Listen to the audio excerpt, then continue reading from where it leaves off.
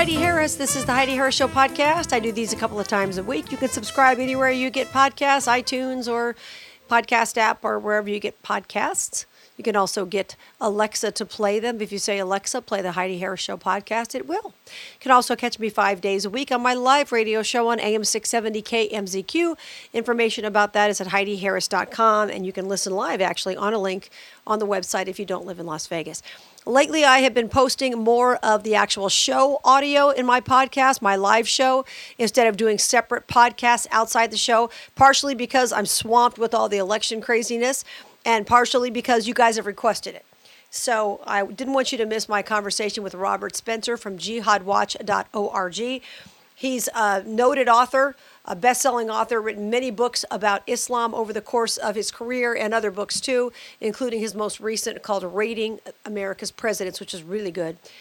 But I called him very short notice because of the attacks in Nice. He's been talking about this, warning about this, especially when it relates to France and some other countries for a very long time, so it was no surprise that this happened. But I wanted you to hear my conversation with Robert Spencer of jihadwatch.org in case you hadn't heard it.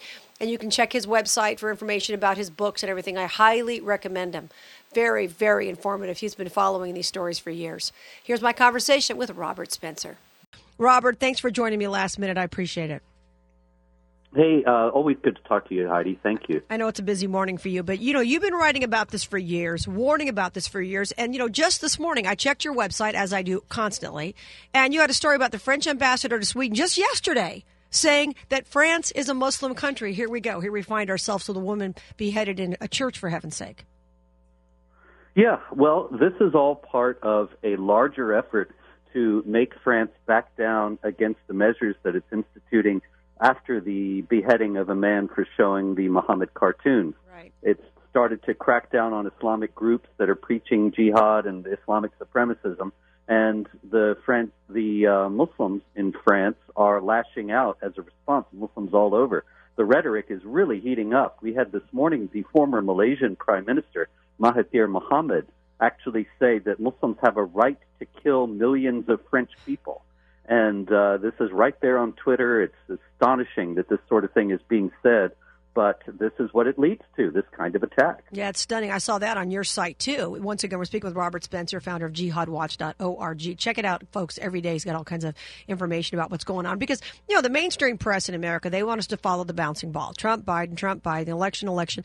There's a lot of stuff going on all over the world, like these kinds of things, that seem to be ignored for the most part. Yeah, and, I don't know if you're aware, Heidi, but there actually were two other attacks this morning. We had in the one that we're discussing, the man shouting Allahu Akbar who beheaded a woman and killed two other people outside the church in Nice in France. Right. Then in Avignon in France, you had another Muslim screaming Allahu Akbar who attacked police with a knife. And then in Jeddah in Saudi Arabia, there was an attack outside the French consulate by yet another Muslim. So wow. It looks as if some sort of call has gone out that Muslims should wage jihad against French people in France. And so this is the result. This is what we're seeing. That's crazy. We're speaking with Robert Spencer, founder of jihadwatch.org, author of tons of books. His most recent, Raiding the Presidents. We'll get to that in a minute because I want to get your thoughts on some things. I don't want to gloss over what you said. This is really important. It's on your website, jihadwatch.org, folks. Check it out all the time. Bookmark it so you can keep up to date on this. The former Prime Minister of Malaysia, as Robert just said, has on his website, Muslims have a right to be angry and kill millions of French people. I mean, that is the clarion call for a lot of people. They hear that and they go, okay, cool, we can do this. Yeah. Oh, yeah. There's no doubt that what he wants to see is a massive, wholesale, genocidal killing of French people around the world. Really, it's obviously no exaggeration. This is what the man said. And this is all in line with the idea that the French must be made to submit to Islamic law. And if they don't, then the violence is just going to escalate. Yeah. Now, one of the problems, some people I've talked to about this have said that the difference between America, and I think you and I have discussed this before, the difference between the people who come to America who are Muslims, they tend to be the more educated, the doctors and some of those other kind of folks, as opposed to what they're dealing with in France, where you've got a lot of people coming from North Africa. They're not working. They have entire neighborhoods that the police don't want to go to. Talk a little bit about that. Well, this is unfortunately the result of a policy that France and other Western European countries have followed out for decades. In 1973, as a matter of fact, as I show in my book, Mass Migration in Europe, the Arab League made an agreement with the European Union that there would be mass migration of Muslims into Europe with no assimilation. And it's ironic that the leadership of the countries in Europe have been criticized for not working to assimilate the migrants, but they made a deal. They agreed not to. And so what we have seen over the last few decades is the growth of enclaves where Islamic law is essentially the law of the area. And so that means a disdain for French law and an idea that Sharia blasphemy laws must be implemented in France. And so this kind of thing has been percolating for a long time, and now we're seeing the results. Yeah, it's hard for us in America. We're speaking with Robert Spencer, founder of jihadwatch.org. It's hard for us in America. We don't understand the idea that you can't just drive down a street and go, oh, look, that's so-and-so's church. I mean, that's how I was raised. That's so-and-so's church. And there was no other comment made about it. We don't understand that in Islam, the government is supposed to be the same thing as the religion. And that's why I think a lot of people don't grasp that if they haven't read much about it. Yeah, Islam is a political as well as a religious system, and probably most Americans still have no idea of this. But as far as traditional mainstream Islam goes, Islam is not really fully implemented in an area unless it has political control. And the rest of the population, if it's non-Muslim, is submitting to the hegemony of Islamic law. And Islamic law mandates death for those who criticize, much less mock, Muhammad, Islam, or the Quran.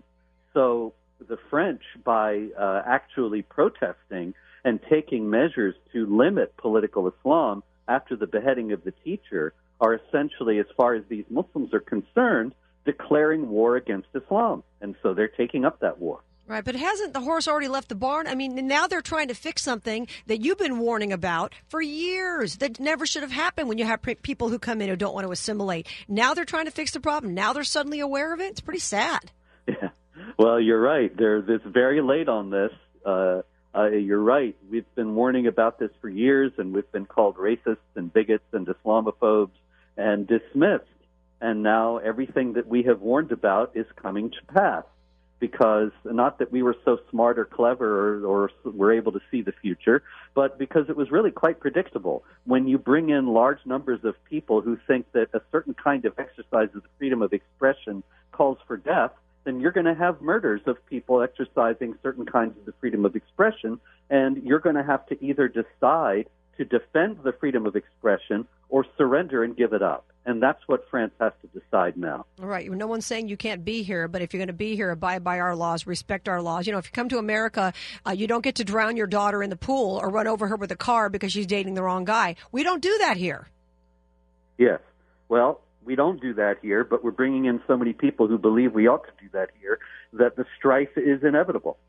Right. It's just nuts. Okay. I want to get to your book real quickly. I know you're swamped today, and thank you for making the time this morning. Let's talk about your brand new book, Rating America's Presidents. It's excellent. You go through every single one of the presidents, and you really explain who was the best for America, who put America first. It's a great book. I highly recommend everybody get it. It's called Rating America's Presidents. It's right there at jihadwatch.org. So as you're seeing this election shake loose, how are you feeling about things? Well, the showdown is coming on Tuesday, or I guess 3 or 4 weeks after that. For nowadays. Thanksgiving, but, maybe. Yeah, right. We don't know. Yeah. But this is really, in the book I show that there are some presidents who put America first and worked to strengthen and solidify the position of Americans and to make America stronger and more prosperous. And there's some presidents who were internationalists who worked more for the interests of others than for Americans. And right now we're coming down to a showdown between those 2 points of view. Absolutely true. Check out jihadwatch.org. That's jihadwatch.org for more information. And just check out Robert's page because I do it all the time, and read his books and just inform yourself. It's a very interesting topic, that's for sure. Robert Spencer, thanks for being here. Always appreciate the time. Always good to talk to you. Thank you. Thanks, Robert. I'm Heidi Harris. Don't forget to join me weekdays for my live radio show on KMZQ. That's AM 670 in Las Vegas. You can find information at HeidiHarris.com. You can also listen live to the show at HeidiHarris.com, even if you're not in Vegas. Until we meet again, remember, you were created for a purpose. Here's Tony Scodwell.